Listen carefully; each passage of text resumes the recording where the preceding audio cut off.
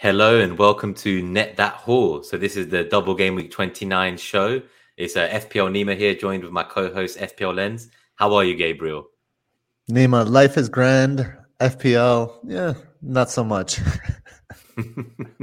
I'm sure we'll talk about our very differing feelings this game week. And I think Mariner said it was his worst game week of the season, so he's glad he's not here today. He's been sharing many highs in that top 100 chase. But for now, just to kind of get going, we're obviously a bit late, so sorry for the delay, guys. We're ready to go now, and we're going to keep this episode short and snappy with the tight turnaround between game weeks. So we're going to probably go hour 15. Let us know in the live chat if there's anything you want to cover for specifically game week 29 and 30, if we miss it in the kind of topics we look at today. If you're new to the channel, obviously, please do hit like if you enjoy the show. Hit subscribe and do become a member. So we've just announced as well that we're going to do early access to the captaincy metric and all the algos in the community tab on YouTube. Obviously, this will remain free forever on the matchup show each week, but we're just going to give it a couple of days, maybe in advance, for the haulers who sign up and support the channel's growth and help us make the program even better for all of you. So moving on then, just straight into the philosophy of the week, I think, Gabe, if we want to go there. Yes, here we go. Let's this week we continue our ode to Women's History Month with a quote from another female philosopher. This week it's Hypatia that comes to us. She was an Egyptian astronomer and mathematician. So this quote goes as follows: "To understand the things that are at our door is the best preparation for understanding those that lie beyond." So to understand the things that are at our door is the best preparation for understanding those that lie beyond. And to me, this quote is about process. And I think we can best and most quickly understand what is in front of us instead of things that are a little bit further away as far as time. So if we understand like what's in our immediate vicinity, what we're seeing game week to game week, right? Then we can branch out and develop more complex like thoughts by linking them through time. And I think this is the best way to account for the only universal constant, which is change. By looking at the present and comparing it with the past, we see what the delta is, and then we can account for change in our decision making. Yeah, no, I think this is definitely an interesting one for me. So I can kind of, from an FPL perspective, just taking it back to FPL for me specifically, this is something that I've kind of, this week, I feel like I've been on the right side of a lot of variants, and obviously others have not. So as happy as I am with my high game week score, I know there was weeks where it went very against me, like the week when people had kind of Bruno captain and I didn't. So I feel very fortunate to be on the right side of that. With that in mind, would you say it's utter madness then that, say, like someone like Coutinho, I've brought him in, I've captained him. Is it okay to bench him in game week 29? Is it okay to sell him to a double game weeker, even though he has a fixture in 30? So these are kind of things I'm looking at. So for me, it's like, I know what I've got, and part of me is kind of like, well, I got what I needed out of him. I'm not going to want him long term, and I want to move on. And I think that there's other opportunity elsewhere. So I feel like, let the others buy him. I've kind of got the points, and I'll run to the hills. But what do you think? Because that's a great question, and it's a great application of FPL philosophy to actual FPL. And I wrote a little something on Coutinho. So I think those that brought Coutinho in, certainly those that captained him, were extremely lucky. And here's what I mean by this: you guys had no idea that he was going to play the 9. Let's be honest. I didn't hear anybody say, "I'm getting Coutinho because he's going to play the 9." And he played both the 9 and the false 9 for Villa. And then we had Watkins on the left, right? But he wasn't wide left, he was inside left. And then we had Ings inside right. And I think this combination, that triangle in there, Coutinho drops, Coutinho moves forward. When Coutinho drops, Watkins and Ings, they come together, and it's almost like a front two, and then the midfield becomes a diamond. And that kind of shape-shifting from Villa, we hadn't seen. And so that was brand new. So I think Coutinho's hauls could be sustainable because it seems like it's something from a system. That this isn't going to like be a one-off flash in the pan either. I don't think so, because it's the result of a system. Now I say you're lucky with the pick because none of us knew that this system was going to result in this way. but it was a good pick as well. And So I this think is one thing I will say, yeah. So for me, like Ramsey was someone who I was gonna get, and I had to like get over my kind of predisposed decision to do that and be like, you know what, like if I get Ramsey, that's not someone I would captain. And I'd seen that like Ramsey had done well, but he does well every once in a while in a game where he gets a double-digit haul. But with Coutinho, I felt like there was a very interesting thing I read. So this is actually stats was kind of thrown to the side for me, as you say. I didn't know what system they were going to play, but it was just quotes from the manager. And there was a really great piece I read, and it convinced me for the captaincy. Maybe it was just the confirmation bias I needed, but it essentially said that he was kind of the happiest he's been, and he's finally happy to be playing football again. And the most telling part was the coach said, now he's finally fully fit, which implied that like prior to the fixtures this game week, he wasn't actually fit yet. So he'd not played for a long time, and it had taken a few games to even get fully fit and to start to be happy and to enjoy life there. And now they're talking about obviously making a bid for him and trying to keep him permanently. So for me, that kind of idea of like where he was in his headspace, where he was mentally, where he was physically, he was at his peak fitness. And this is someone who played with him in the team before back in Liverpool, So I'm like, okay, like this is, it was similar to the whole kind of situation with Ben Rahma, right? At the start of the season. There's always that look for these little like just presses. I love reading the press quotes. And I'm like, ooh, something sounds spicy here. People haven't quite picked up on this. Like Coutinho wasn't fit before, but he's fit now just this week. I like when you get psychological. Yeah, no, so I love that. And the other thing I would say is with Coutinho, I even made the point that his numbers, they were saying it was great over, say, a 6-week spell, but that was because he had one good game against Leeds and like a good 20-minute cameo against United. So really, in all those fixtures, he only had one great fixture where he performed. But then I thought, but then he plays Southampton and Leeds. So, there's nothing to lose here. Like if we're saying, his numbers weren't great in the fixtures outside of Leeds aren't going to get better. And kind of hearing about how the new coach wasn't going to necessarily suddenly make them defensively sound overnight and his system would still be relatively attacking, I thought, great. Like, why not target Leeds, So, and here's the other thing, and for managers like myself, that we went the Ramsey route, right? This Coutinho's performance also meant that there was no need, nor were there any real holes for Ramsey to run into. So Coutinho, like hauling in that way, really just destroyed any value as far as FPL is concerned that Ramsey had, and that was like the double whammy for some people.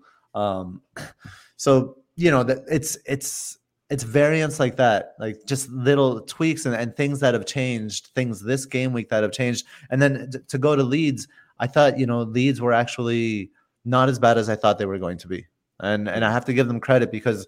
I think they're showing some tactical awareness in terms of implementing Jesse Marsh's system, but I think Jesse Marsh is also, I last week with FPL Tornado, I talked about how Leeds will, if they go the full Jesse Marsh way, they'll be overcommitting to the ball, to winning the ball back, and everybody would shift, and the defenders would be 1v1.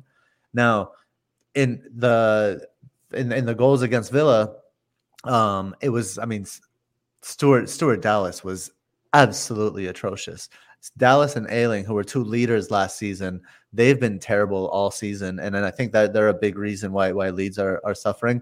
But it was those 1v1s that they just got beat. And but as far as a system goes, I think I'm impressed. I thought it would go much worse as a system, because what they're doing is they're plugging gaps instead of moving to win the ball. And then they're trying to capitalize on mistakes rather than committing too hard. No, I think that was a really nice segment, actually. I think an intro to his management style on the last episodes. Before we go into kind of the longer range FDR and stuff, I thought let's just give a quick few shout outs on the show. So we actually have Craig P, who's a new member as well. So thanks for subscribing and supporting the channel. Evening to Mike Halpin as well, friend of the show. We've got Blue Danube guy, Ramanathan. We've got Blue Nix. Sadly, it's coffee today, actually, no champagne. It's a very late start. I want to try and still be awake by the end of the show. Devindra Raj, good to see you, mate. FPL Trini, another friend of the show. We've got FPL Tom Jones as well. Evening, mate. He's actually heading to bed, so I think he's going to watch it later. And he asks about Rafinha to Kulusevski, which we will cover in timestamp. So there's definitely some potential Rafinha sellers out there. He does face Norwich, obviously. So I don't know about that. Do I'm not sell starting before him. Norwich. Yeah, I don't think I would. Although Trini And jumped then up to 3K this week, so maybe I should wow, listen to okay, maybe Trini. he knows something. Yeah. Yeah. That is good. We've got Akib as well. Hi to you, mate. Ante. I think Tom Jones is also a member. Actually, he's just subscribed as well, so that's why he's got the badge on his YouTube account. Couple more shout outs. We've got Will Wood. Good to see you. And oh, I see. Yeah, so the talking Ante is still mentioning on the philosophy of the week for the podcast listeners. I know Mariner always talks about the guy still being on the toilet, but for me, it's just that's kind of where philosophy begins. So I don't question it, but I don't know what your thoughts are.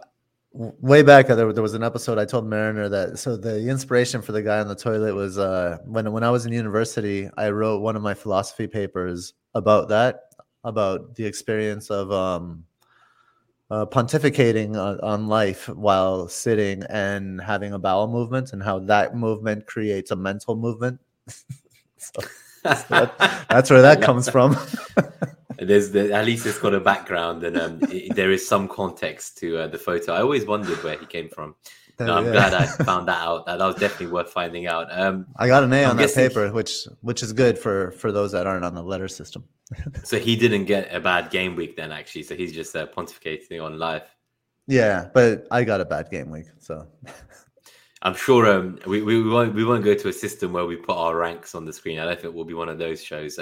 This season, it might be fun. Mariner might think it would be great to say he's top 58 in the world, but then imagine one season where like 800K or 1 million. I don't know if I can go through a season with that number just next to my name every week after week. Like every time I've had a bad game week, seeing that would put me off streaming, I think. So I think that could be the perfect cure. I'll only put my game week rank on the screen if I'm over 1 million. If I'm under 1 million, I'm not going to show it. I'm not going to show it. Only 7 digits and above for the ID. Yeah, exactly. This is what not to do.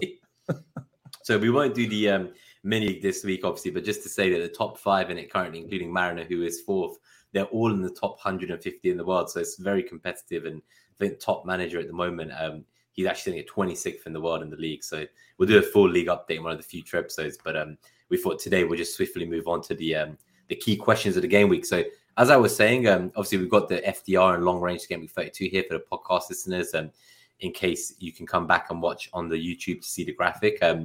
The teams we're probably going to focus on and the matchups we're really interested in this week are kind of Arsenal and Tottenham primarily because they have the double and they do have a fixture in game week 30. Liverpool, obviously, they're a very big option there. I think most people already have Trent and Salah, so we'll be debating if any of the matchups maybe suit one of the third assets over the others. And then I think beyond that, there'll be a bit of chip strategy. So again, some people will be navigating 29 with free hits, wild cards or bench boost. So it'll be interesting to see if there's certain teams or matchups you should be targeting based on which chip strategy you're going down for the rest of the season. So I think just to go right into it then, Arsenal is up there. I assume you would agree that the number one pick would be Saka. I think he is now the most transferred in after obviously people realized the 200,000 who bought Reece James early and realized he's out. I think they're probably selling him now for a -4, but it was nice again to see like everyone diverging different paths and early transfers being punished like they used to be. It makes my heart tingle. And I'm sorry to my friends who got priced out, but it's a risk. That's why we play. I live for this. So, I mean, Saka is clearly, a cut above, right? I mean, he's a phenom. I do have some. So there's, and I think I'll get to Saka a little bit more later. I wanted to ask you some questions just in terms of some of the other players, right? One thing I noticed that is Ødegaard Gundogan.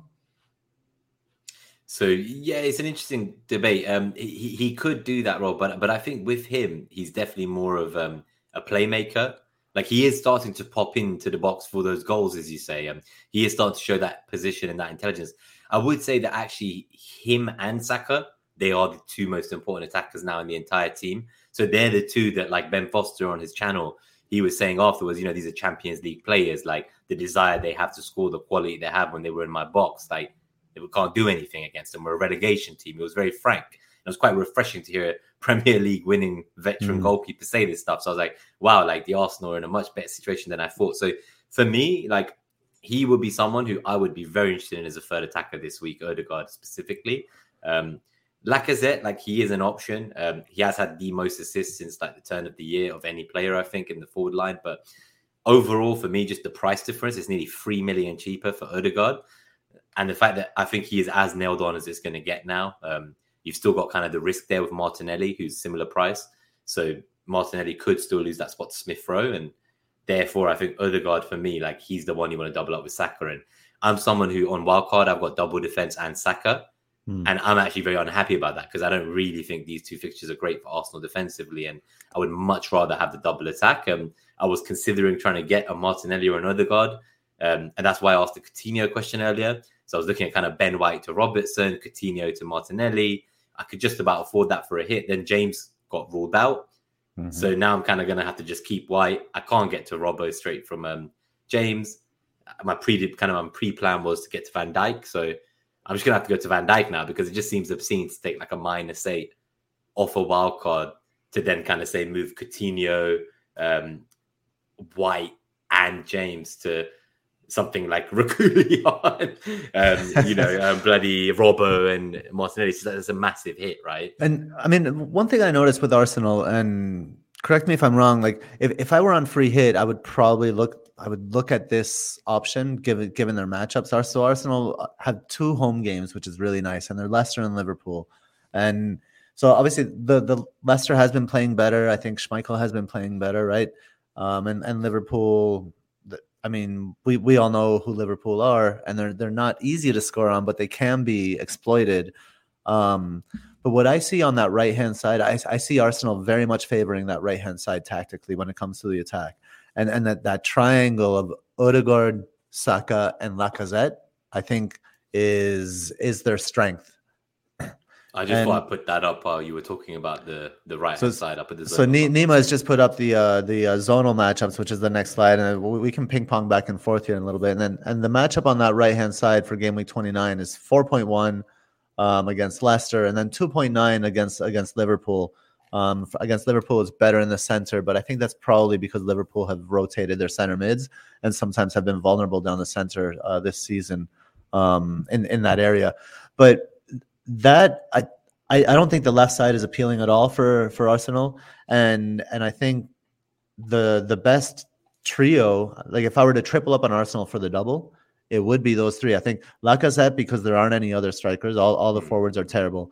And what's happening? So we ridiculed Mariner for his Lacazette call a couple of weeks ago. Well, he's been hauling every week, and he's hauling, and so I went back and it's interesting what Arsenal are doing, and it's they're also playing with those inside wingers, the inside forwards. So Saka on the right, and if it's Smith Rowe or Martinelli on the left, and now it's so the thing is, I think what Arteta has realized, the less times Lacazette touches the ball, the better. So now he shows up, he's given the ball, and it's one touch to somebody else, maybe 2 touches, maybe a turn, but usually if he takes 2 or more touches, then the attack usually breaks down. Let's be honest. But that one touch play, if the movement is good, which it has been recently, Lacazette has been really good at that, and that's where he's getting his assists. He's not necessarily like creative. He's not creating himself. He's just being what the team needs him to be, and the players around him are finishing. Yeah, I think he's bringing out everyone else around him, like allowing them to kind of thrive. Something else, I guess, Mike Halpin, friend of the show, says it is a very good point. Since kind of Cedric's been forced in at right back, we've not felt as solid back there with Tomiyasu missing for the last 4 or 5 matches. So in that scenario, something I had noticed, and I didn't quite put it down to what he was saying, but it makes sense now, is I felt really happy that we'd kind of been less reliant on Tierney as the only way we create chances in the team. Now, when you look at game week 1, that fixture against Brentford, and everything was just basically Tierney running into the box, and that was the tactic, and 30 crosses or something. Instead, we're not relying on just the pure mathematics of just throwing 30 crosses in and hopefully you get enough XG for a goal, which is what Arteta was implying back then, rather than wanting to play good-looking football. And now I think we're playing attractive football and we have lots of options.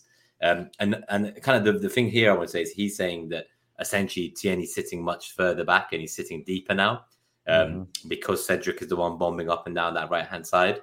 So we need Tierney to be more solid. So maybe that's also part of why that left wing isn't looking as appealing. I know Martinelli did obviously score, but he's not necessarily like being scoring in the same vein as, say, a Saka. Yeah. So I think definitely I'd be looking at Saka, Odegaard, and Lacazette as my three. One thing I do think is interesting, and he's not an FPL option, so we won't go into it for too long, is I think Granit Xhaka has been reinvented slightly as a kind of an 8 left centre mid role as well. So he's been, when we were talking about Gundogan earlier, and he's kind of 2-8. So I think there's no surprise essentially that Thomas Partey is like, he was our player of the month. I'd say arguably he's been one of the best, if not the best central midfielder in the Premier League in 2022. I don't think that's a bold claim to go that far. You mentioned that we have 25 out of 30 points, so tied with City in the last 10 matches for kind of the most formed teams in Europe. So, from my perspective, like I look at all of that and I just think, well, Partey has essentially come in. He wasn't supposed to be that lone six or a pivot by himself. He's become that. He started playing at the level he should since the turn of the year. And then Xhaka's also playing this new kind of free roaming 8 role, which is helping bring more into the game. And, I'm surprised we've looked solid despite Tomiyasu out. Now, obviously, there's a long way to go till then, and top 4 race looks very competitive. But overall, I think we have some of the best fixtures coming up. We have a couple of tough away games against Spurs and Chelsea, I believe, that need to be rescheduled. But apart from that, most of our games are home. So stuff like Leicester and Liverpool, where they're tougher games, they're at the Emirates, which has been a stronghold. So I'm very confident of going there, watching the fans raise the team. And I think overall, like I can't imagine going into this game without 3 Arsenal assets. So it's like that would be like the first players I'd get. And because the fixtures aren't great, I can't imagine why you'd ever go and get, like, say, White or Tierney in this scenario. I'm stuck with White. I'm just going to have to ride it through. But I will be pivoting at some point to kind of double attack and just keep Ramsdale properly for me. But that's kind of Arsenal. And I would say just final thought is I do think if there is a clean sheet to come, it will be against Leicester. Obviously, with Vardy ruled out as well, that makes me far more confident. Because Ramsdale gave another interview, as you know, I'm an interview man, and he said the toughest striker he's ever played against is, without a doubt, Jamie Vardy. And this was days before Vardy's injury. And he was like, I've played Vardy 5 times and he scored against me 4 times or something. And I was like, fantastic. And you're playing him next week. Why are you giving this interview, Aaron? So thank God for that. But I think that Arsenal's pretty straightforward in that sense. And should we go to Tottenham then? Because I know that obviously they're a team that you would think that you were the gooner of the pod, because you're almost just as anti-Tottenham as I would be, maybe more. I say that based on kind of the fact that I've seen your kind of game week 29 plans roughly, and there doesn't seem to be much lily white in there in the jerseys. Well, so Tottenham are a funny bunch, and there's a reason why, why I never liked them very much. I mean, let's go to so they smashed Everton, right? Son, that first goal, Son's goal, Pickford's just terrible, right? The people are lauding, Kulusevski. He's so creative. Oh my God, he's transformed the team. I don't know about that. I think people have to hit pause on, I think people have to hit pause on the Kulusevski love. Kane's goal, I think for the second, came off a Kulusevski like really awful touch in midfield where it bounced off his thigh, went too far away from him. He has no control, but they pick it up somehow and it ends up in a Kane goal where honestly it wasn't a very good shot either. He's like leaning really far over. Like come on, you should save that shot. Reguilon comes on at halftime despite Sessegnon looking good. I was confused about that. Reguilon's cross, Reguilon's goal came from it was a pretty poor Kulusevski cross. Kulusevski crosses across the box, and this is like when I did my scouting report on him. This is one thing I said is like when he hits the ball, he hits it really flat. He leans, and it's always with the inside of his foot, and it always goes further inside than he tends for it to go. But I mean, let's be honest, like Everton were just so incredibly bad. Like their defense was just so putrid that they could take advantage of it. And that ball goes from Kulusevski over to Reguilon. I think it's quite fortunately because of the level of opposition they were playing. So here's what I say. What my conclusions are about Spurs is, and I've brought I brought another Spurs player in, but I'm not bringing Kulusevski in. I refuse. So Well, maybe not. The movement is much better on the team, and Kulusevski's not great. He's been a little bit lucky, but he's been in good positions to be lucky. So I have to grant him that. But that I have to say, in my opinion, that is thanks to Antonio Conte. He knows how to coach him. He coming from Juventus, he's directed him well, and Kulusevski's been in some great positions, and he's incredible value. I think he's at 6.1 now. Still 6.1, amazing value for he's for a player 4.7 million cheaper than Son, right? Yeah, exactly. That's a big difference. It's a huge difference, and he's getting similar production. And if the movement remains the same, if with the same efficiency, then I think Kulusevski could still do well. But I'm not jumping on the Kulusevski's a really great creative player bandwagon myself. Well, I got him on the wild card, but I essentially benched him, knowing that he would be part of my team this week in GW29 and part of kind of helping me towards my bench boost. I am happy he got the points, I guess. 10 points on the bench, lost 7 on someone like Rafinha or Broho, who I played instead. But I was never going to really bench the double game weeker for him. My only worry was that with Moura kind of potentially coming in and taking that spot. But my thought was that, Conte went and got this guy and it's his man and it's one of his first signings for the club. And I thought, really, like, this is his place to lose. And what I love about him as an FPL asset specifically then, so because you've obviously talked more about him as a footballer, is that he's so selfish and it reminds me of Diego Jota a bit. So I really want a kind of asset that they're just going to essentially, like, whenever they're there and they've got the opportunity to go for it, they're not going to actually try to help the team. Like, they're going to try to help the team by individually getting the goal. They don't really care for they're not a Mesut Ozil type who takes perhaps more satisfaction in creating the opportunity. So for me, at 6 million, like, that just seems insane value.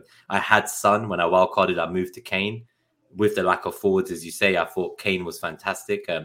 He's doing great. He's really starting to play like his kind of previous season's levels. He's definitely kind of come back stronger. So I'm very happy with Kane as an option. He's obviously a captain option. We'll discuss him in the captaincy metrics section. But besides for the record, I think he is a good FPL asset. I think he'll continue to produce. I don't like him so much from a technique perspective as a footballer. And granted, he is young, although he's still at least a year older than Saka. Yeah, I think, but I realized the hard way that I think Saka, like, we just expect him to, like, perform every game now, and the fact that when he does, we don't make a big deal about it anymore is actually testament to him. I'm really shocked at how good he is, because even Smith Rowe is 1 year older than Saka. So really, Saka is, I think he is currently like the leading teenager in Europe for under 21s with goals and assists for contributions. He's got 13, I believe, and I think Smith Rowe is second up there with him with like 11, and Phil Foden is third, and then I think it's actually Martinelli again who shows up in fourth. So lovely to see 3 of the Arsenal youth who are playing week in, week out in the top 5 best young forwards in the entire leagues of Europe. So you always have the best Arsenal stats just ready to go. And like, and by the way, this is another good Arsenal stat. Who would have thought? No, but I think for me, the other thing I like about Kulu, just something I will say, is when I was looking at him on the wildcard, again, as I say, the fear was the benching, and then I thought he's Conte's man. He's selfish. I love that he's selfish. But I thought to myself, people are questioning to me like, is he a rotation risk? And I thought, is Son not an equal rotation risk to Kulusevski then? Because from what I've been watching last few games, like, Son's obviously had some returns, but I don't think he's looked great. And actually, like, one of the goals he got right at the end of the previous game, not this one, but the one before, it was when I think Kulusevski got subbed off. So it was essentially like when that space that he was selfishly taking for himself finally became open for Son to even get into the opportunity. Personally, I would have liked Son and Kane, but it didn't give me the balance I needed for the bench boost and for the team I want going forwards. And I thought Kane overall was the pick I want, because there's so many midfielders I want, but there's not that many forwards. And Kane I would probably captain in a weird manner, whereas Son you would probably want to captain, but I think he's got as many rotation question marks with his current form as Kulusevski would do, and therefore for nearly 5 million less. I seems like I think they've mispriced him, essentially, is what I'm getting at. Yeah, I mean, I think that if Kulusevski is going to be nailed in this way, I think they priced him because of the fear of rotation with Lucas Moura. Yeah. But I think Kulusevski, there's more of a fear of rotation with Kulusevski than with Son for sure, because Son brings you things that Kulusevski just can't bring, right? And then No, of course. that goal at the end, that assist from Kane, from deep, Son can always pull that out, always get behind a defender, and his fitness is incredible. So I don't think Son. I think Son is definitely a fixture. Kulusevski seems to be a fixture as well, though. There may be no risk of rotation there, and Lucas Moura is just a backup. So I think time will tell on that front, and time will tell if Kulusevski gets found out. I'll be curious to see if a solid defensive midfielder can make him go more horizontal than vertical and stop those shots. We'll see. So speaking of Conte and kind of the praise to his system, obviously we know that wingbacks are a vital cog in many of the things he does, especially back when he came and kind of took Chelsea to that title as well. He won a Premier League with Victor Moses playing wingback. And my kind of fun fact for the day is that Victor Moses actually went to my high school, and he was a few years younger. And I remember he was a Palace boy, and Palace kind of covered his fees to come to the school, and he went to loan to multiple clubs in the Prem. Years and years he played for different Prem clubs on loan, and out of nowhere he just came back to Chelsea and won a title with them, and was a core fixture in that team. So similarly, what I would have loved to talk about today is Sessegnon and how he kind of came into Reguilón's space. But now we've heard the injury news that he's potentially out for kind of up to 4 weeks. And so I think the next question now will kind of come down to Spurs defense, because really I think Kane is a must-target potential captain for this week. He does now have the fixture of 30. He has lovely fixtures from 31 to 33, where he's very likely to double in. So it's like Spurs and Arsenal, both in that regard, are great options. I think I've got triple from both teams. That's 6 of my team for the next 2 fixtures. But for others who aren't quite there yet, I think I would still be targeting the Spurs attacker. So let's say you don't have Kane, he'd be priority 1. Mm-hmm. Then I think for me, it's Kulusevski is the second, just because of that saving. Yeah. What I can do with that elsewhere. Son, he's a fantastic player. I'm not questioning that, but just the price saving for me is too incredible to pass up. Yep. And then finally, that leaves, do you target the third Spurs defender? Do you actually go for the defense? Because I have Davies. I'm not going to lie. I think people are now actually thinking between Doherty and obviously Reguilón with the Sessegnon news. So I think what we should look at is potentially Reguilón versus Doherty, and whether you have any thoughts on that. I'm stuck with Ben Davies. I couldn't get Doherty either way, because then I wouldn't have enough money in the bank for my upgrade for Game Week 29's bench boost. So, you can't have them all. I wanted Coutinho over Ramsey. I wanted Jimenez over Adams. So, I spent my money. I splurged my cash. I had to make compromises somewhere. So hopefully Ben Davies outscores all the other Spurs defenders. You heard it here first. Pick Ben Davies, sink in that ship with me. But real talk, I think the wing backs is who I'd go for then, just speaking of Conte and his system. And I think I'll wait to see who you think. But for me, like Doherty at his price, I'm going him over Reguilón all day. I've seen what he's capable of previously. Obviously, it was a very different team for Wolves back then. But for me, he's what we call FPL pedigree. And I think you've got to be careful that you got to decide, are you picking them based on previous FPL pedigree, like a Coutinho or a Doherty, or is it a nostalgia pick? You got to know when is the time to determine, is this nostalgia or is it? How do you do that? So what's the difference? So I would argue that Coutinho wasn't nostalgia, hence the biggest green arrow of my season. And similarly, I would say that Doherty isn't nostalgia. Obviously, people have now got their eyes on him. I'm very upset that they've got their eyes on him. I was hoping Spurs wouldn't have done much in that game, so people would fly to him. But for me, I think it has to be Doherty over Reguilón, just because of the price saving as well. I've become more frugal these days in my later FPL seasons. I've done it too many times, spend lots on the player, play them this 1 week, and then many weeks I don't need them. They're on my bench, and they're way more expensive than they needed to be. Also, I just think when I watched Doherty, I think he was even unfortunate not to get more. There was a point at which someone looked up in the box to pass it to someone, and he was the player there waiting. So, I love that kind of mentality. It's a bit like a mini Alonso, right? Reguilón, on the other hand, I've seen a few games where, let's just say that he's made many crosses, or attempted crosses is the right word, and he's not really got anywhere. He's a great option if you want to take a punt and double up. I don't hate that move. If you want Kane, Doherty, and Reguilón, I think that's sexy. So you could dodge Kulusevski and get that double defense. But for me, it's the Kane, Kulusevski, and Doherty is the ones I'd be going for. Yeah, I think you're right. And I think that they don't. I mean, so far the Spurs only have one wing back who's been able to cross this season, and that's Doherty recently. Everyone else has just been a disaster. Emerson Royal and Reguilon on the left. I mean, Reguilon has been benched this season, right? Just because he hasn't played well. Doherty's taking advantage of his opportunity, but I don't think he comes without risk. I think there's definitely risk there because he's not a great player. I think at the beginning of the season, we were all making fun of anybody talking about Doherty, and he hasn't all of a sudden become this great player. So I think right now it's he's a decent, maybe ride that upside. Get in there and ride that upside. Could see some rank gains, but it's probably a pick that not a long-term pick. No, I tend to agree, and I think Nick's in the chat. He's saying he won't play Everton every week, and I think that's very true. We're just speaking of Everton. Obviously, Spurs' history against them, Kane's own history against them is incredible. But generally speaking, I question in what universe does Frank Lampard have any kind of, I guess what's the word, like credentials? I was going to say credibility. Maybe it's both credibility and credentials. In what world does he have either credibility or credentials to be kind of there and doing that job? I think that's what happens when you've had a fantastic playing career, and no doubt about that, and his incredible records there. But as a manager, I'm not convinced. And obviously they're in massive trouble.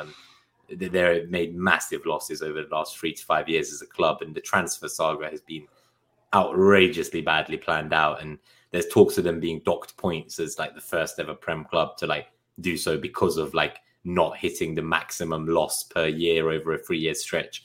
I think they've lost like 250 mil in losses in like 3 years, and you're not meant to lose like over 180 million or something. So, also Usmanov, who was a part owner of Arsenal, and thank God he moved over to Everton. He's also now had his assets frozen just like Abramovich. So, like I look at all this and I think, damn, Everton, like, everything you've done is like how not to spend money. Like if Newcastle want to look at a club and look at how you shouldn't spend 5 years in funds, watch Everton and don't do what they did. Here's a question from Khaled Bedaki. Doherty and Allison or Robertson and Lloris? See, I don't like Allison's price point at all. Like, I think at that price, I would just get Van Dijk. He's perfectly capable of a couple bullet headers or generating bonus. It is one of the best defenses in the league, obviously. And with that in mind, though, obviously he's got Robertson and Lloris there, and I assume you like who is your second goalkeeper, because I'd love to kind of figure out when else would you play Lloris apart from game week 29 and game week 30. Like if you already have a game week 30 goalkeeper, for instance, like a Ramsdale or a Sarr, then I don't think I'd be going down that route. I don't know if like who say on a free hit. Tell us in the chat. Yeah, on a free hit this week. That is a very good question.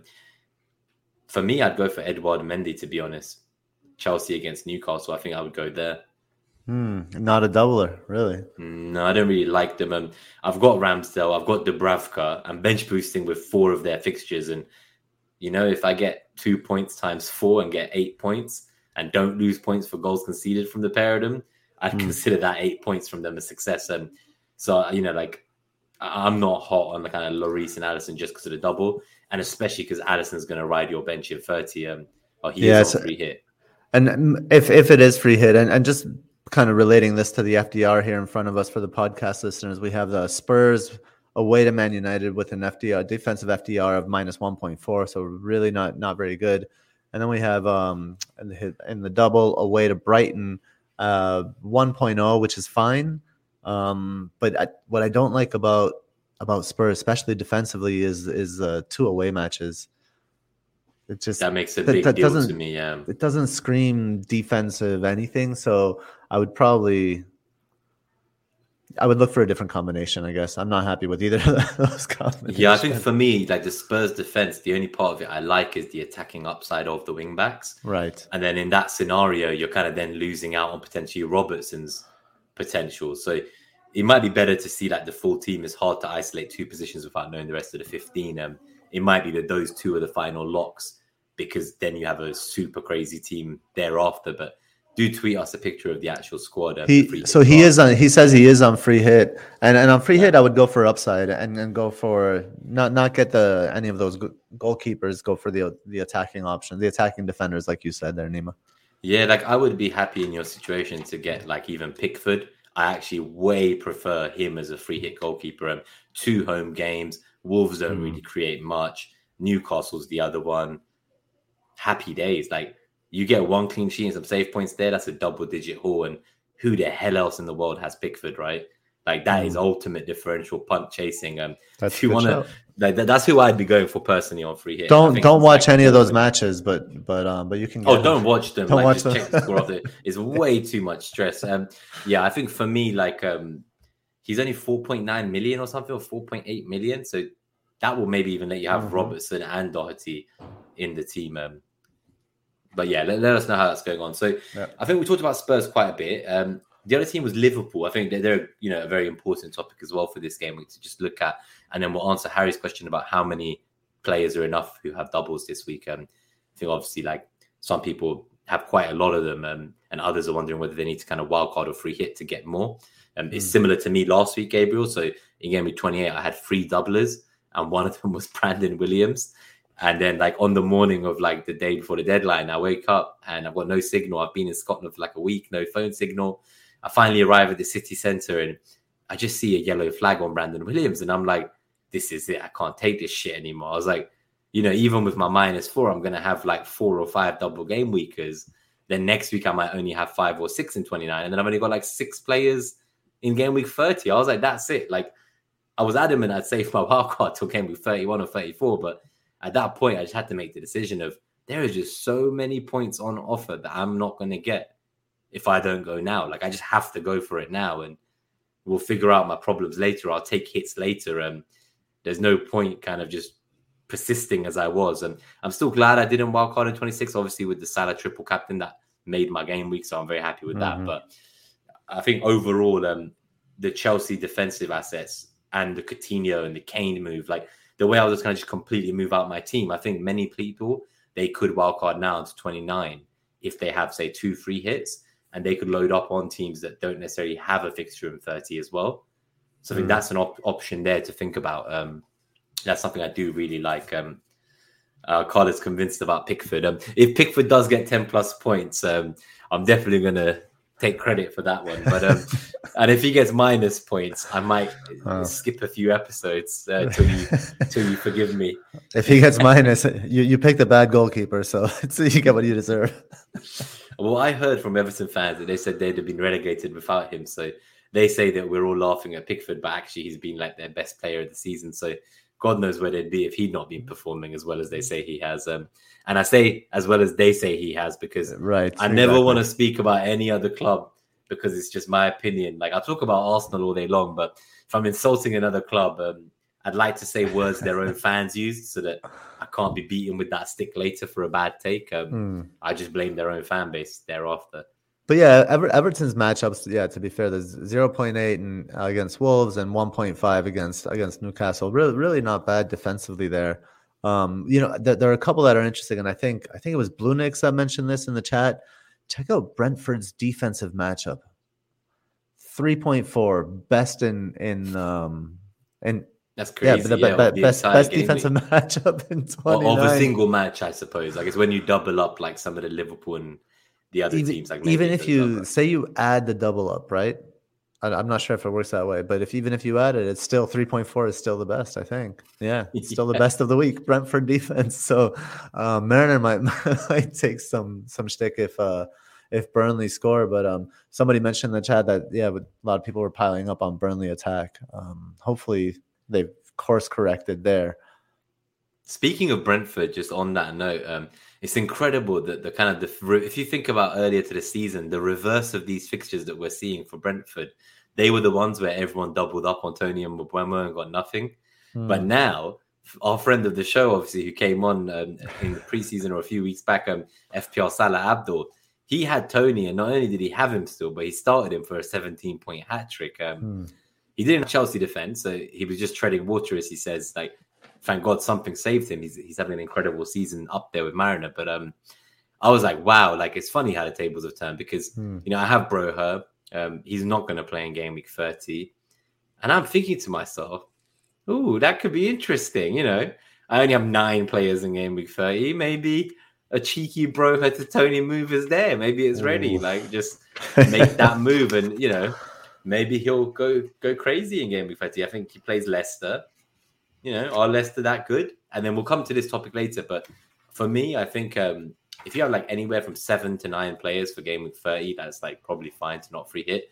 Even like 6 players could be enough depending on which 6.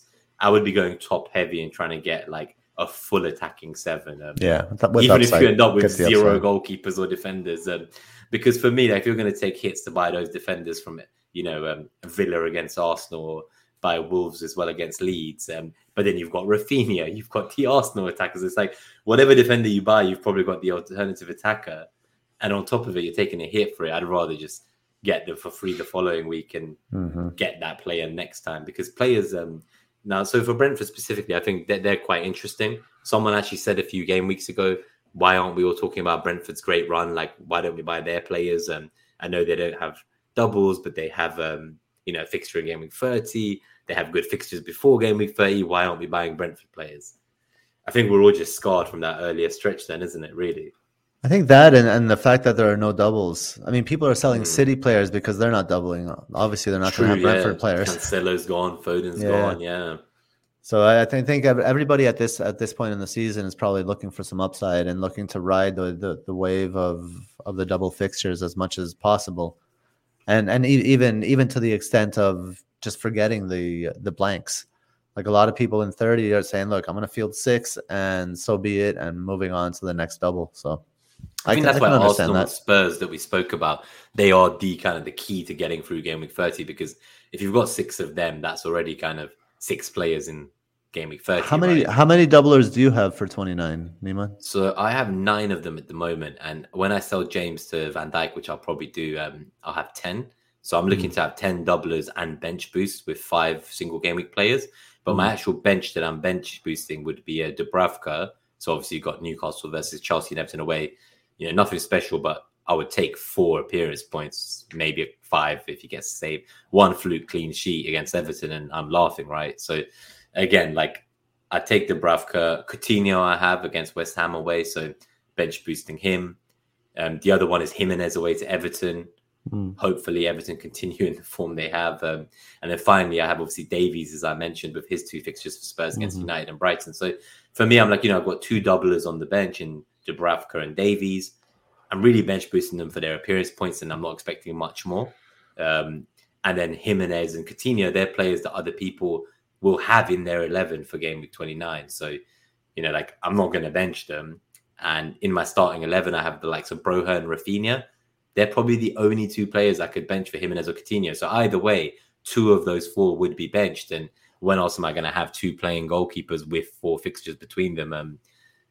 So I'm like, this is it. I'm going to go for it. I'm going to get this goddamn chip out the way. Like, I don't want it for the rest of the season. I want to build strong 11s going forwards. Yeah. So is the double goalkeeper with the double, is that your trigger? No, it's more just Coutinho in his current form, and that interview I said, and being at his fittest, but also Jimenez.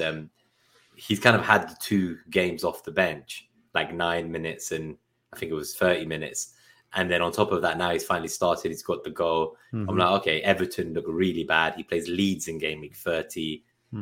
This looks okay. Like this is a nice time. And again, like, Rafinha's got Norwich, Broher's got Watford. I look at all these fixtures for my like cheap enablers around my team, and I think, like game week 36 will be the biggest double of the season.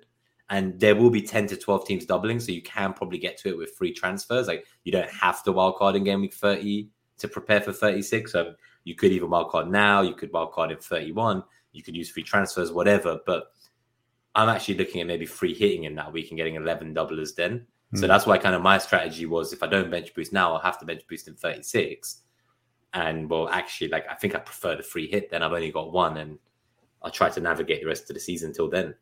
But I think, for this week, I would say kind of 7 doublers is probably enough. Like, forget bench boost. Just generally, if you had 6 or 7 doublers this week, So, if you had, say, 4 to 6 Arsenal and Spurs players and 2 to 3 Liverpool players, they're the ones I'd be targeting. Without a free hit of some kind or a pre-wildcard that's set up for this week, I would not be going into the other double teams. Like, I would not be going for Everton. I would not be going for Newcastle. Like, Newcastle didn't have a fixture, right? So in 30. So it's difficult. There's only 3 teams I can imagine you're buying from unless you're going to free hit in 30.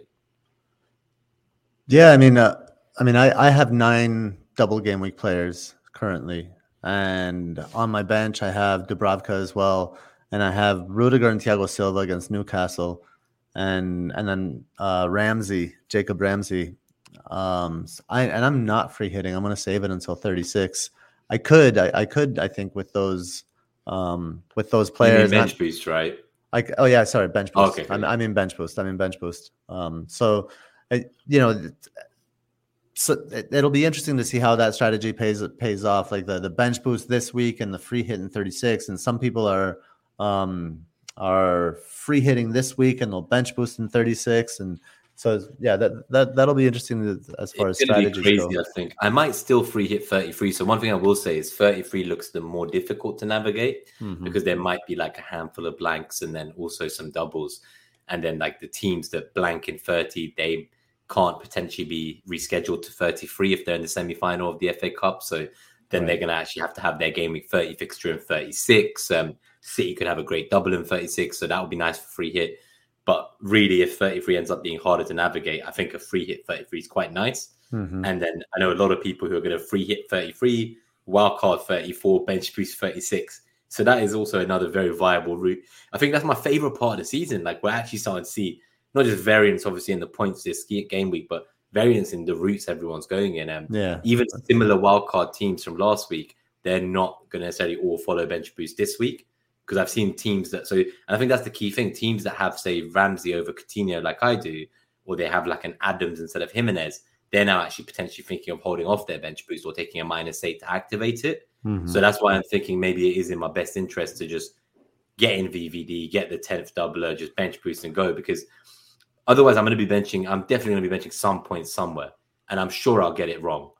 Like someone there I'm going to get it wrong. Like, why VVD over Matip? I just want him because then I'm going to sell him the following week anyway. So I'm going to go for the most expensive asset I can afford. And for me, it's just like, I have that money now. I think I have 0.2 million buffer. And because I can't get to Robbo, I really fancy VVD. Just speaking of the matchups, bringing it back to the metrics.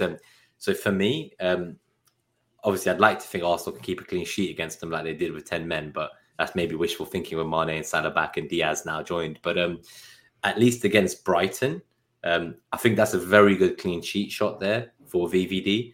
And I think it's the kind of game where he's going to kind of pass the ball a lot and accumulate bonus from those kind of actions in his baseline. And I'm also very confident of a goal for him. I don't know I think it was Webster or one of their kind of key centre-backs for Brighton was out last week. And I think that's actually quite important there. And I think VVD is going to bully their centre-backs. And I'm kind of looking for a clean sheet and goal against Brighton, if I'm honest with you. And I would kill for a 0-0 in that Arsenal-Liverpool game, because I would have 4 defensive assets in that match. I would have Ramsdale, White, Van Dijk, and Trent. So like a 0-0 there. Oh my God, you can't imagine what I would do. He'll be fine. I might be like that episode, the house will be burning in the background. My God. But no, I think for me, it's that whole Coutinho thing. And it's not, and the Matip situation, I think if I was going to keep him all season, he's someone I'd very much consider. Actually, a lot of the algos out there, they really like him as well, I've noticed. So like some of the algos are really putting him up there for like projected scores for the following final stretch of 8 or 9 games to the end of the season. But yeah, no, I really do like Matip, but I think as a purchase to hold, and for me, like I'm not going to hold VVD through the blank in 30. I'll probably sell him for like a Leicester defender. So I'm hoping like James Justin's back or Fofana. Amity is there. I don't really want him, but so there is some options. But yeah, I think that's really it for me. It's as simple as just the money's there. I back him in this game, and I know that Matip is very nailed. He's one of their best players for a couple of seasons now defensively, but really, like, I'm just kind of thinking to myself, like, VVD's the best defender in the Premier League, in my opinion.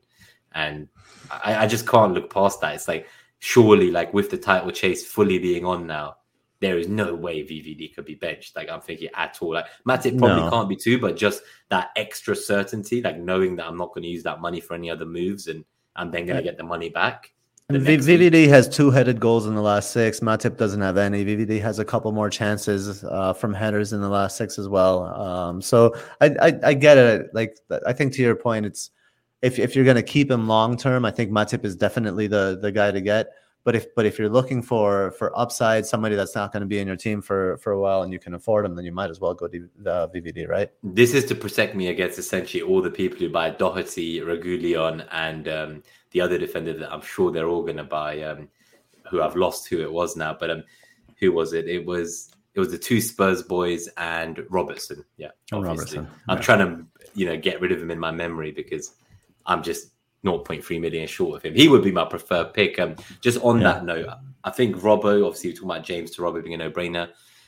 We've said Trent and Salah are in every team. So for that third Liverpool spot, I'm talking about VVD. You have Matip.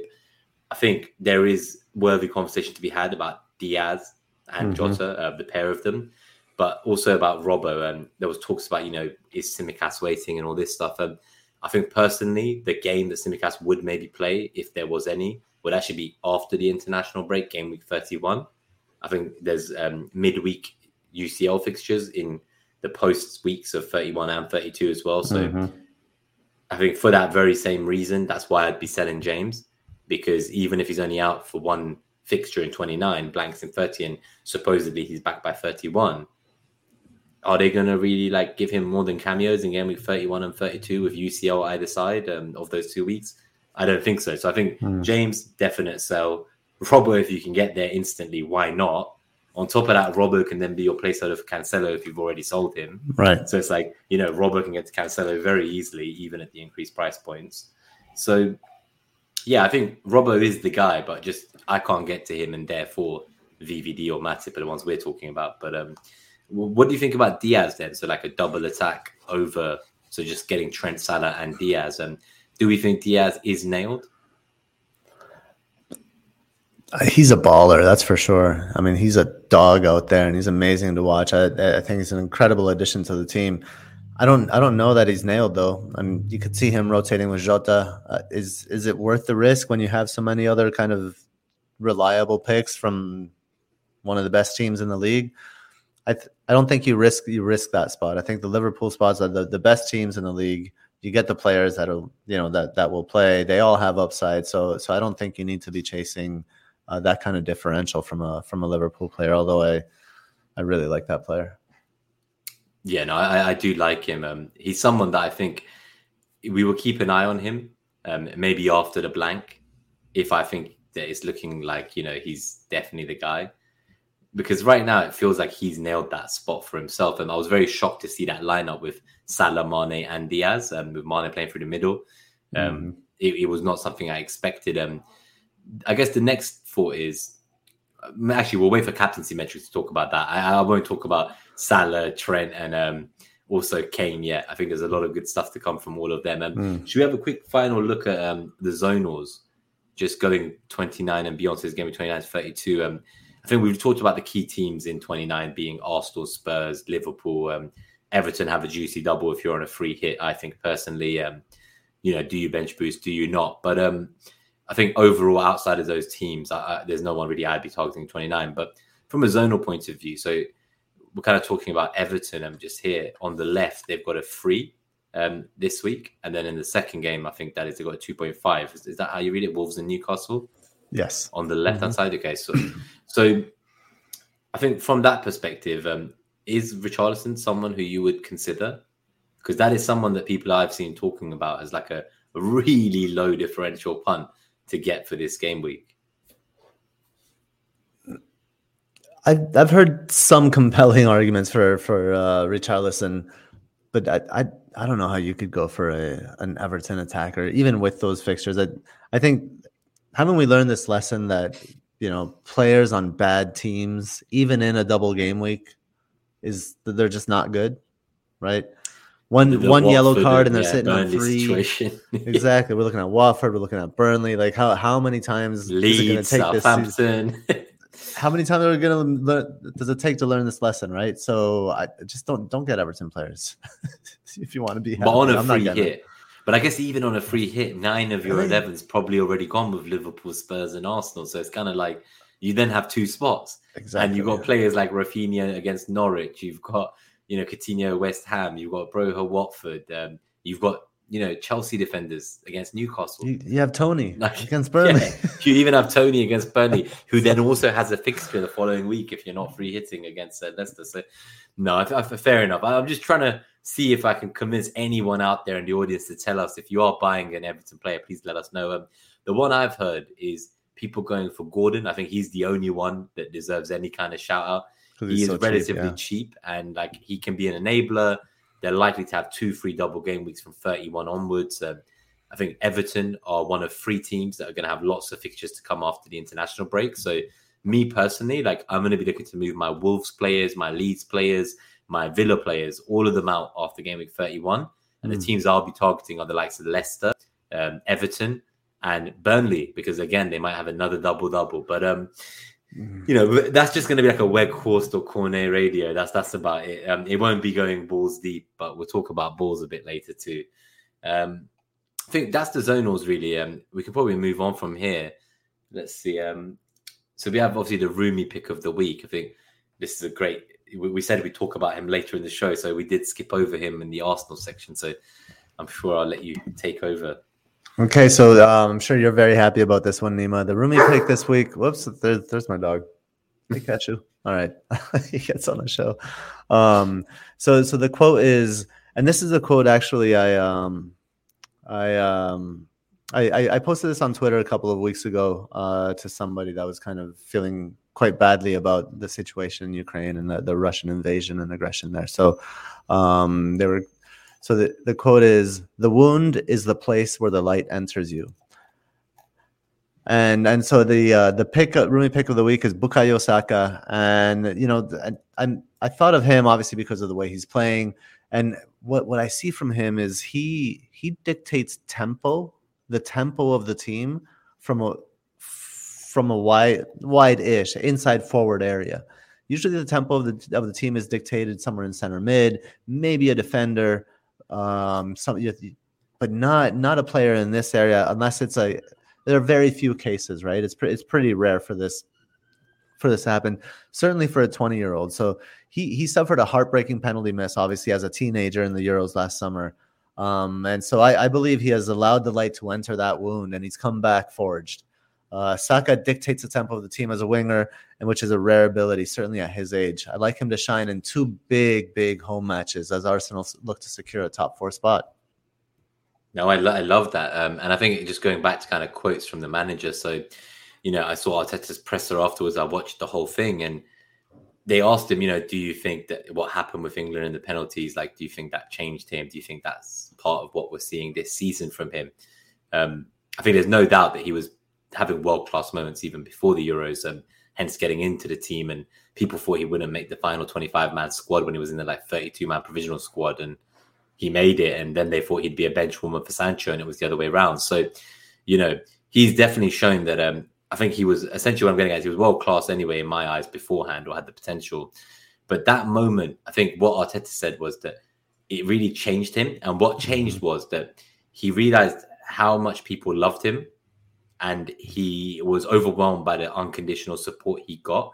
And he said, like Arteta said, very few players will get to experience any moment like this in their career, let alone at that age. And then to also have that kind of satisfaction of knowing that, your teammates, your countrymen, your fans, your own club, when you came back, everyone's there to support you and everybody loves you. And they love you so much no matter what happened. And I think that made him kind of realize that, there's more, and he's got to keep going. And I think Arteta said, you can see it. Football is his entire life. It's the only thing he lives for. And, he wants to be here till the day he retires. He wants to be a one club man. So, I just can't see how at 20 years old a play like, as I say, it's shocking. We don't even talk about some of the stuff he does week in, week out because we just see it every week now. And that level of consistency and the decision making I see from him, I never saw it from the likes of Walcott and Iwobi and these guys when they played Ox on the wings. None of them had what he has in the final third. And as you say, it's just fascinating because it's like everyone's always looking to him. Whenever we have the ball, like he is the key outlet. He's the runner. He's the one somehow getting on the inside forward position, getting the shots off. And if there was one criticism I had previously was on his kind of finishing, but he seems to be working on that too. So there's nothing but love for the guy. Like he's just his hard work and attitude and ethic. And I just love how the team responds when he penetrates. The team rushes into the space behind defenders. When he slows the ball down, you see people making good movements to give everybody lateral options to make sure the ball keeps moving.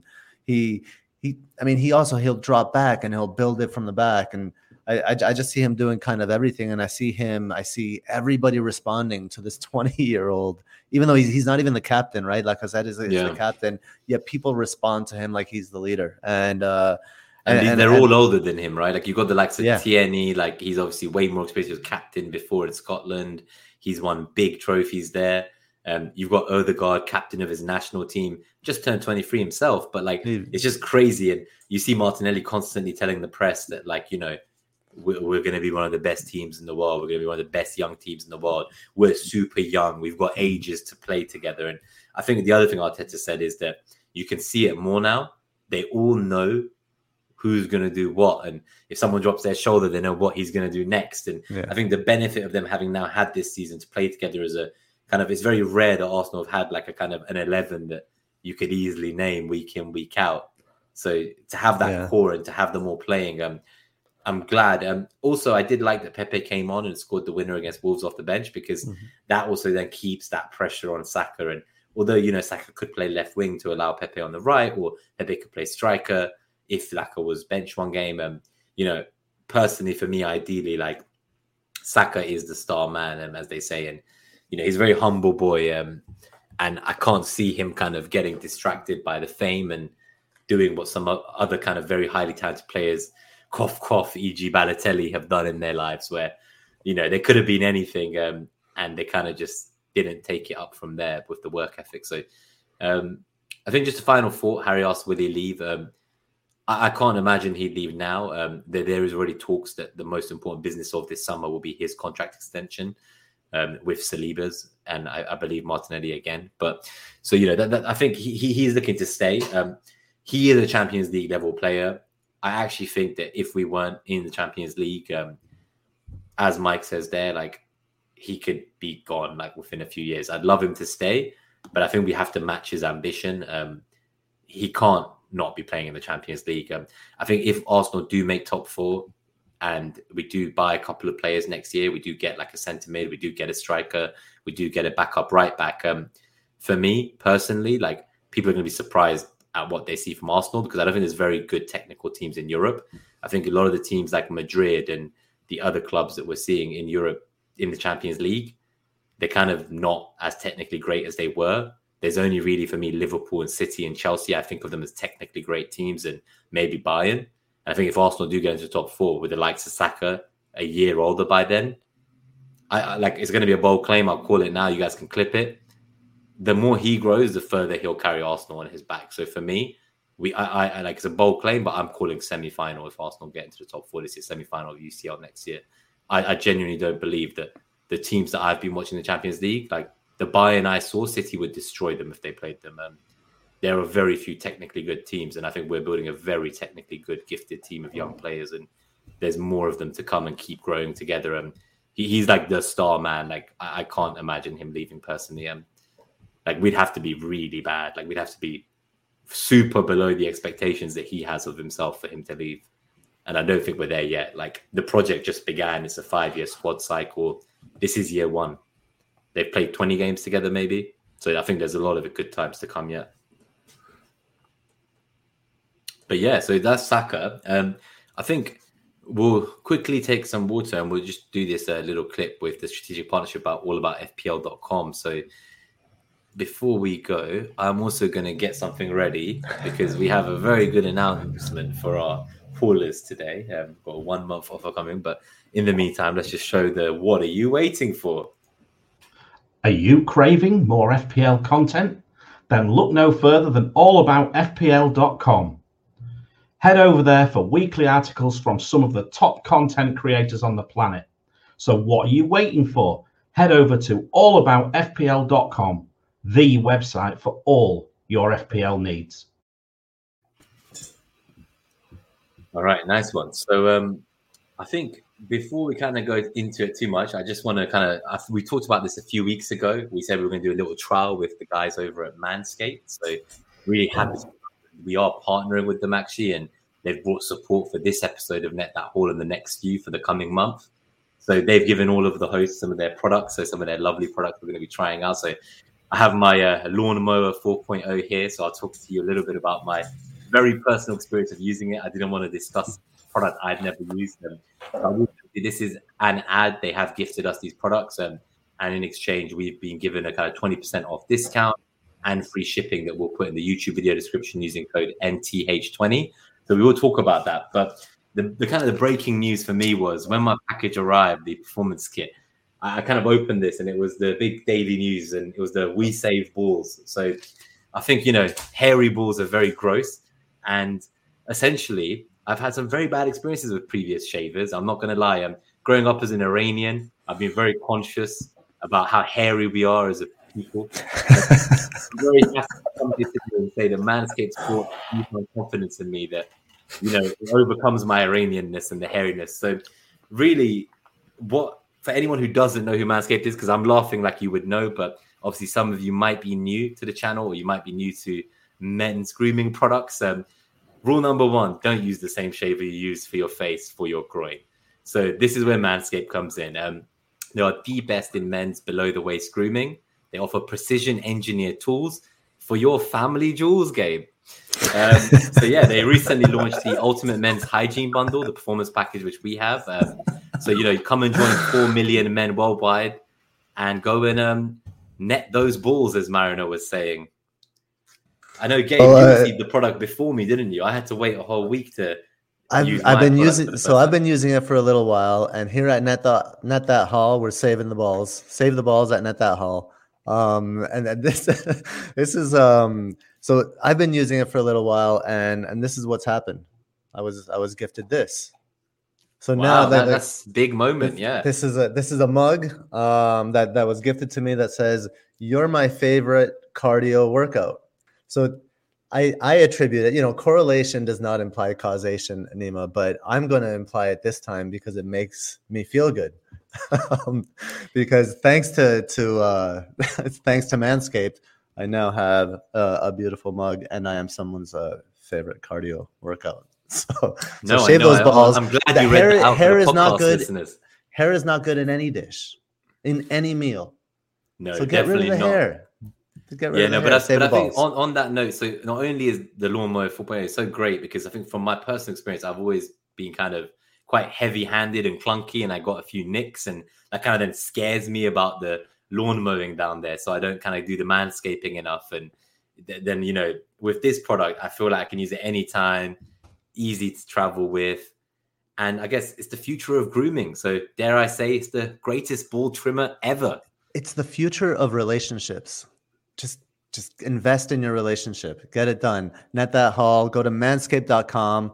The code is NTH20, NTH20, or NTH20 if you live where Nima lives. Yeah. No, I pronounce it very differently. I think just a kind of final thought I would say. So the other product I was really impressed by, Gabe, so another personal experience is I started going on a lot more walks, hitting up the gym, trying to work on kind of reaching a new weight target. And chafing is a real pet hate of mine. These long walks with the dog, the chafing it's just, I can't handle it anymore. So I guess what I really saw that I didn't expect to get with this case was they also have their Crop Preserver ball deodorant and Crop Reviver ball toner. So, that's going to change the way you approach your hygiene routine. Trust me when I say this, fellas, your balls will thank you. But anyway, so as I say, so that's the ad. we're glad to be working with them. It turns out the demographic in YouTube is 99% male. So shout out to the 1% of the women, the haulers out there. We've not forgotten you. You can still use the 20% off to get this as a great Valentine's Day gift, birthday gift. Easter weekend's coming up. Persian New Year on the 19th and 20th of March. You know, it's a great gift for a Friday. Yeah, just get the weekend any started reason right. to give your man the same confidence that we've gained. But Yes.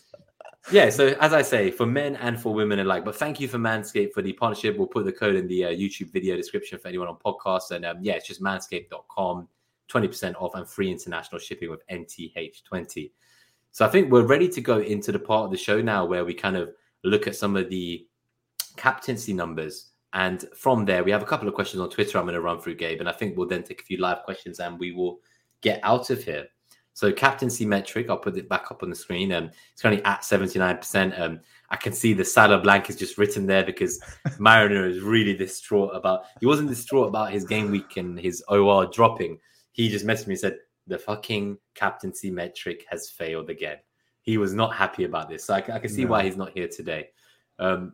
Without further ado then, do you want to take us through the metric and kind of the top 5 candidates? I would say they're the most interesting. So here, yes, some interesting. Well, obviously Salah is top with 96, but look at, we have a Robertson and Kane coming in at second, tied for second at 93 on the captaincy metric, and then we have a two-way tie for third as well, or I guess that would be fourth, with Trent and Reece James. So Reece James is obviously injured; he'll be out for a little while. So we have Salah, Robertson, Kane, then Trent. And then a little ways down at 89, we have Son and Saka together. Saka kind of climbing his way up this metric.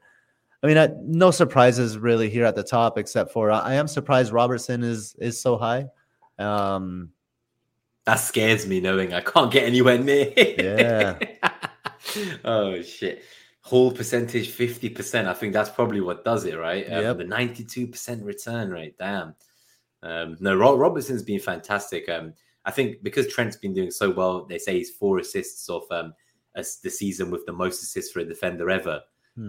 So he's having an incredible year. But, you know, it's kind of meant that Robertson's gone under the radar, I think. And actually, he's been one of the best assets in the game for a while now, for at least the last 6 to 10 game weeks. I'm very gutted at those who can afford to go James straight to Robertson. I'll be honest. And what I do love, something I'll say about the captaincy metric is, I also always look for it to see how many of them I have. So even if I'm not going to captain them all, obviously seeing the likes of Saka in there, seeing the likes of Rafinha, they make me happy. It's good to know that they are so highly touted for this game week. You know, and the single fixture for Mount, he's still up there. De Bruyne is still there. As you say, Cancelo, if he's fit on Monday. I think this always reassures me as well that the double alone is not enough to be blindsided by. Like, it is worth playing your single game week because as people learn, with the pain of benching Saka and Trent in double game week 28, right? Yeah, I mean, I have that's a great point you bring up. You want as many of these players in your team as possible. I have 6 out of the top 10, and I'm really happy about that. You know, double game week players. But yeah, you know, never forget about the single ones that have proven quite useful in recent weeks. Even for sure. On free hit. Definitely even on free hit. I think even on free hit, yeah. Matty Cash not mentioned despite his heroics. I think it'll be very difficult for a Villa player to end up on this metric for the captaincy for game week 29 without a double. It'll be very tough for him to get up here. But his points were off the charts. I'm not going to lie. My friend had him, and it was pretty much the only saving grace of his game week. Like he stayed adrift, just didn't drown because of that one player. I think 24 or 28 points in the end, something disgusting like that, Gabe. So yeah, Matty Cash, good old Matty Cash. Yep. Obviously with Reece out here, I think the Reece to Robbo, it just looks so obvious, doesn't it? I know it's not a move towards game week 30, but I would take it. I think the way I would look at it is that I would treat this double for Liverpool as 1 fixture in 29, 1 in 30.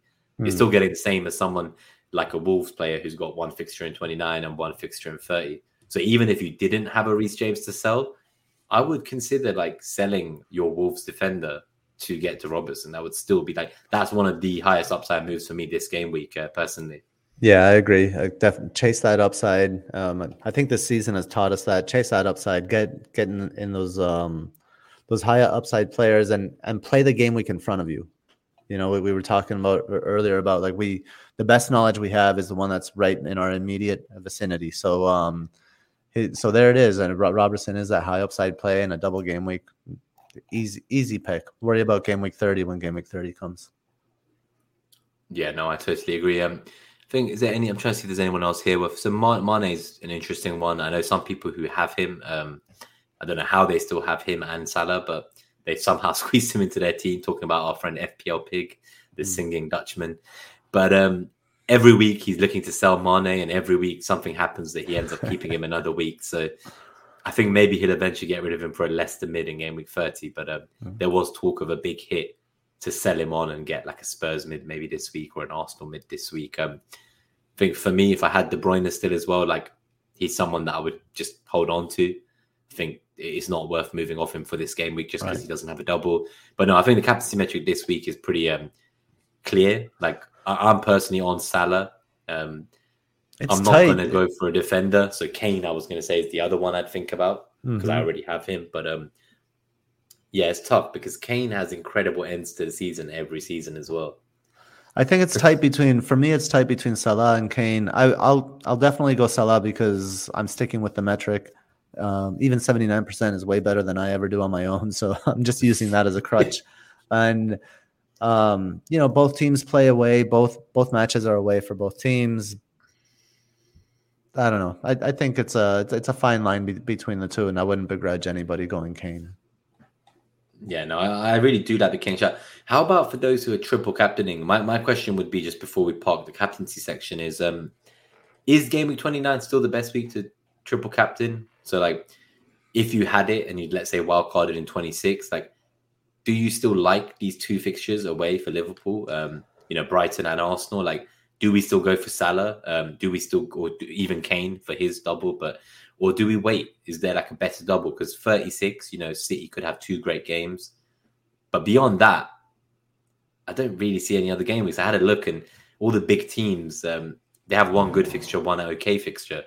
Like, I feel like Salah right now, like chasing the title, this is as good a time as any personally. But would you say like that, like 36 is viable if you, let's say you've already bench boosted and therefore you have game week 36 free for something else for a different chip? I mean, if that's the situation you're in, then you're just gonna have to lay in that bed. But I think this is you have to attack this game with the triple. We don't know what game week 36 is going to look like in terms of players, injuries, teams on the beach. They might be like out of the competition in the league, as you say. There's only 2 weeks left. They're focusing on Champions League. There's a lot more variance in the later we get in the season. So take the sure thing this week if you still. We know what Liverpool need now. And we saw that. And talking of quotes again, my final thought on this section then is we saw the Salah quote. He was like, I hit the crossbar twice, and maybe next game I'll score 3 goals. So, and that's about the Brighton game he's talking about. So, I'm perfectly happy with that. Like, if the person I was going to captain or triple captain was saying, I hit the post twice, so next game I'll score 3.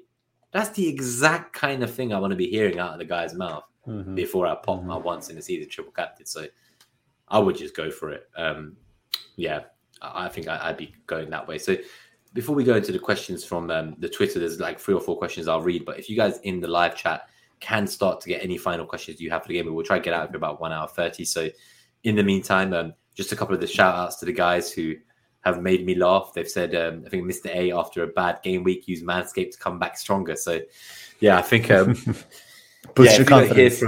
If you find out at one of these FPL meets, I'm going to do a live shaving demonstration. Marin is coming again, I think. So he's still in the UK. He's not gone back to Singapore. And I've promised about 40 FPL managers that he's going to use the lawnmower live in the pub. So let's see how that goes and whether we get kicked out. I might upload it as a video for the viewers later in the members area only. Members area, yes. Yeah, I can't publicly shame Mariner, but all the haulers, you can see him for the little cost of £2. So let's just play the capacity metric thing, and I'll get the questions up in the meantime in the background.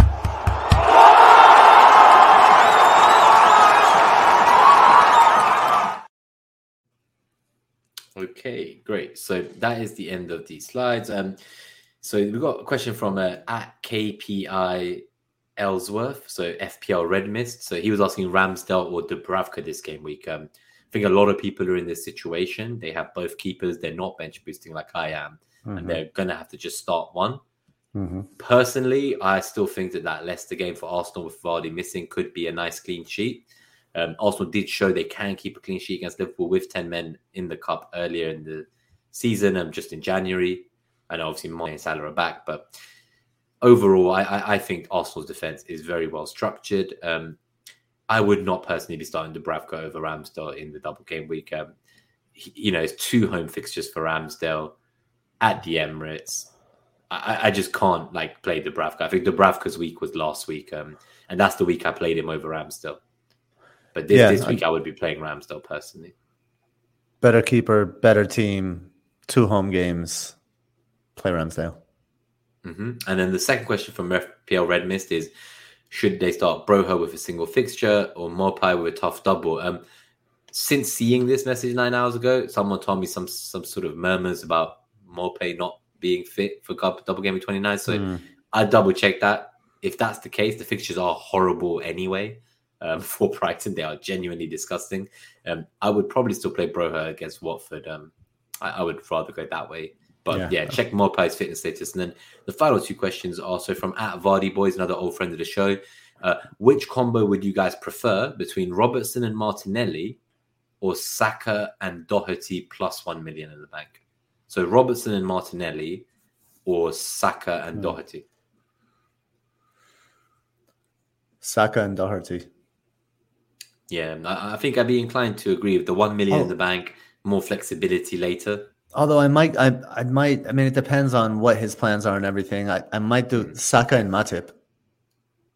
Okay, so to still get the Liverpool defense rather. The reason I like the Saka Doherty is just because he's buying 3 fixtures from each of them in 2 game weeks. So you're getting 6 fixtures in 2 game weeks. And one of those game weeks is a big blank. So I really like that. Robert and Martinelli, what if Smith Rowe takes Martinelli's spot in one of those doubles or in the blank in 30 when you really need him? And then Robert also isn't playing in 30. So I think that, I consider that the higher upside maybe, but I think it's also much riskier. And the way we talked about Saka, he has the highest XGI per 90 of all the Arsenal players now season long. And he's the one I'd want in my team. So maybe if you can stretch Doherty to someone else from the Liverpool defense, that's perhaps the more appealing. And the final question from Tom Jones before we go to the live stream questions is, so at FPL Tom Jones, so ahoy there, who would you pick if you already own Lacazette and Saka? So Odegaard or Martinelli? I'm aware triple Arsenal attack is a little over the top.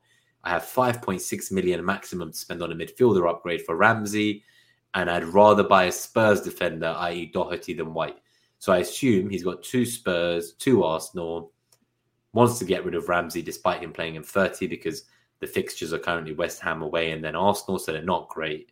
And he's trying to buy 3 fixtures out of a kind of mid, so Odegaard or Martinelli, and he'd rather have Doherty than White to get the triple, so 2 triples, sorry. So I think for me, just based on what we said earlier, Odegaard would be who I would go for.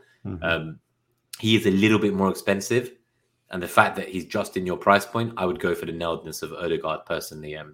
And he has shown that he is, alongside Saka, the most important part of our attack right now. So Martinelli is fantastic, but I think there is a genuine risk there. And I don't think he needs to be played into the ground when there is Smith Rowe just waiting. Yeah, I agree with you. Yeah, but based on what we said earlier, that right side triangle with the Odegaard, Saka, and Lacazette that's where you want to be in terms of your attacking assets. Yep. So just to then go to the live stream questions. So just a couple minutes before we head. So we have this one I'll read out just for the banter, but I'm not going to answer it from FPL Dallas. So Bruno Lage pondering Will Bolly, false 9, triple captain shout. So I hope people are looking to get off the Wolves defense at this stage. I don't know if I'd be buying one who's returned from a long-term injury, but I imagine the triple captain shout is tongue-in-cheek. Solomon T asks, so we will ask Mariner about this for you to run these numbers and have a little look. it is quite an interesting question. I'd love to know myself as well. So, if the metric ignored the first 7 to 10 game weeks, would Salah still be top of the captaincy metric? So we don't know today. We will find out for the next show. We have at FPL DGBoy88. Is bench boost good with Sarr against Everton away, Rudiger against Newcastle home, Rafinha Norwich home, and Broho Watford home? So no double game weekers there, but I think at least the 3 outfield players, they all have great home fixtures. Wolves against Everton isn't that bad, but it's not that exciting either. So what do you think? I think if that was me, like, I know they're not double game weekers, but maybe he has like 9, 10, 11 double game weekers in his 11. So if you do, then yeah, go for it. Like, you're not gonna get a bigger accumulation of fixtures piled up in one bench booster. If you've only got, like, say 4 doublers and then you're bench boosting this, I would maybe look at your benching headaches and post us a screenshot of your 15-man squad, because it looks good on paper, but it's hard to say without, like, I don't know, like, should these players all be starting in your 11? And do you actually have, like, bad players you're starting? Like, do you have, like, Ramsey starting against West Ham in your 11 and he's actually your bench boost? Because, I don't know how you've set up the bench here. We're going to assume this is a rational human being that puts the best players on the pitch and the worst players on the bench. And if you do it a different way, then you're going to get the wrong answer. But I think this team is bench boost worthy for sure. I think so. And so he says Sarr, White, Ramsey, and Broho. So I think maybe in this scenario, he's then putting White and Ramsey on the bench to put the other 2 from previously, Rudiger and Rafinha, into the 11. So I think for me, that would probably be more likely. Like, I would probably look at the bench boost as White, Ramsey, and Broho, not the other way around. Like, I would not be benching Rudiger anyway. So if I wasn't bench boosting, I would be playing Rudiger against Newcastle. And if I wasn't bench boosting, I'd be playing Rafinha against Norwich, I think. So with that in mind, do you still think the bench boost is good with those players? Not so much, no. White, it doesn't look as appealing with White and Ramsey, does it? No, I mean, Ramsey ruins it. I think so. I think Ramsey ruins it. I think Sarr and Broho, they're still both good. And White has the 4 appearance points in him and maybe a clean sheet. But it's just that final slot. It's like, I don't know. Equally, do you still have a wild card? Because if you're going to wild card later on, then maybe that game week 36 is a better time for you. But I'm still relatively happy. I think it's a tough coin flip decision. Yeah, I err on the side of, if you've wild carded in recent weeks, I would just go for it, because now we know who's going to play. We know what the teams need to play for. We don't know what it will be like later in the season. You can focus on a stronger 11 going forward. So personally, I'd still steer towards the 50% to go for it. Final question from FPL Dallas before we go. Which one should I pick to start this game week? Matty Cash, Thiago Silva, or Ollie Watkins? I'm going to have a look at what some of these guys are playing against. Well, oh, gosh. Villa has West Ham, right? Yeah, so that's the Villa West Ham away. Chelsea has Newcastle. So I say, play Thiago Silva. See, what worries me with the Rudiger rest is, like, does Thiago now end up being the one to miss game week 29? But I guess if he does, he won't be subbed on, right? He won't be subbed on, yeah. So the good news is you then still get maybe Matty Cash anyway. I'm just having a look at... Yeah, see, so in that scenario, I don't think I'd play... Yeah, I think it would have to be Thiago or Watkins for me personally. I know Cash just had his massive 29-pointer, but I'm not sure I'd be playing Cash over Ollie Watkins. Or from his own team, or even Thiago. Or even Thiago against Newcastle. I think he's first, and then, I'd start him. And this final piece from the bench boost we were talking about. So, Broho, Watford, Rafinha, Norwich, both not. Yeah, so these 2 were the 2 that really screwed me this week, because they both blanked. They got appearance points, got yellow for Rafinha right at the end of the game. Kulusevski sitting there with 10 points in the first bench slot, laughing at them, saying, like, Spurs versus Everton, I knew Everton were bad. Like, why did I chase these double game weekers? But equally, I just, like, Broho had been looking good. I thought he could do something. Rafinha, I thought maybe, like, he'd hit the ground running with the new manager, but Norwich is a bad enough fixture that I would be playing Rafinha over Broho if I did it. If I was you and he didn't bench boost, I would bench White, Ramsey, and Broho and not bench boost. If you don't bench boost them, definitely play Rafinha in all of this. But yeah, so I think that's the show for today. That's a wrap. As I mentioned, we are going to be putting the capacity metric and the zonals and the FTRs on the community section for the members. So thank you to the 5 haulers so far who've signed up and support the channel to help us grow and get better tools for next year. And lots of exciting data that's coming that we will talk about in the next few episodes. Some exciting partnerships, not just the ones where we're saving lives and shaving balls. But don't forget, obviously, to hit the like, please, if you enjoyed the show and you've had a good game week with us. Do hit subscribe if you're new as well, and hit the bell so you can keep up to date with the new streams coming. I think for the game week 30 show, just to give you a kind of prior warning this week, unlike the one that was very late notice this week, we will probably be going live at about 6:30 UK next Wednesday. So I think that's Wednesday the 16th. It's the night before the fixtures in the double game week are played out. So I think it's just before Brighton, Spurs, Arsenal, Liverpool. So we decided to go before those matches. So if you want to come and just have some entertainment, watch the lineups come in with us next week and start to see how game week 29 is unraveling as well. But in the meantime, thank you everyone for joining. As I say, the Manscaped partnerships for the next month. So please do support us. I think if we can get 10 sales in the first month, they will look to do a long-term partnership with us and support and sponsor the channel and give some money towards growing it and giving better tools for you all. So I don't know what you need to get. I don't think there is a minimum spend. So even if you just want some crop revivers and you don't need the whole Lawnmower 4.0 experience, do have a look. But thank you guys. See all of you that are coming on Saturday to the next FPL meets as well in London Bridge. If you are from London or the surrounding area and you want to join us, Mariner is still in the UK. It's your last chance to see the official founder of the show and our beloved co-host and Dar Mariner himself.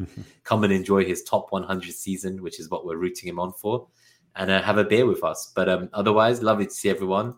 Nice to catch up with you, Gabe, after a few weeks away, myself as well. And we'll be back next Wednesday, everyone. In the meantime, have a great game week 29 ahead.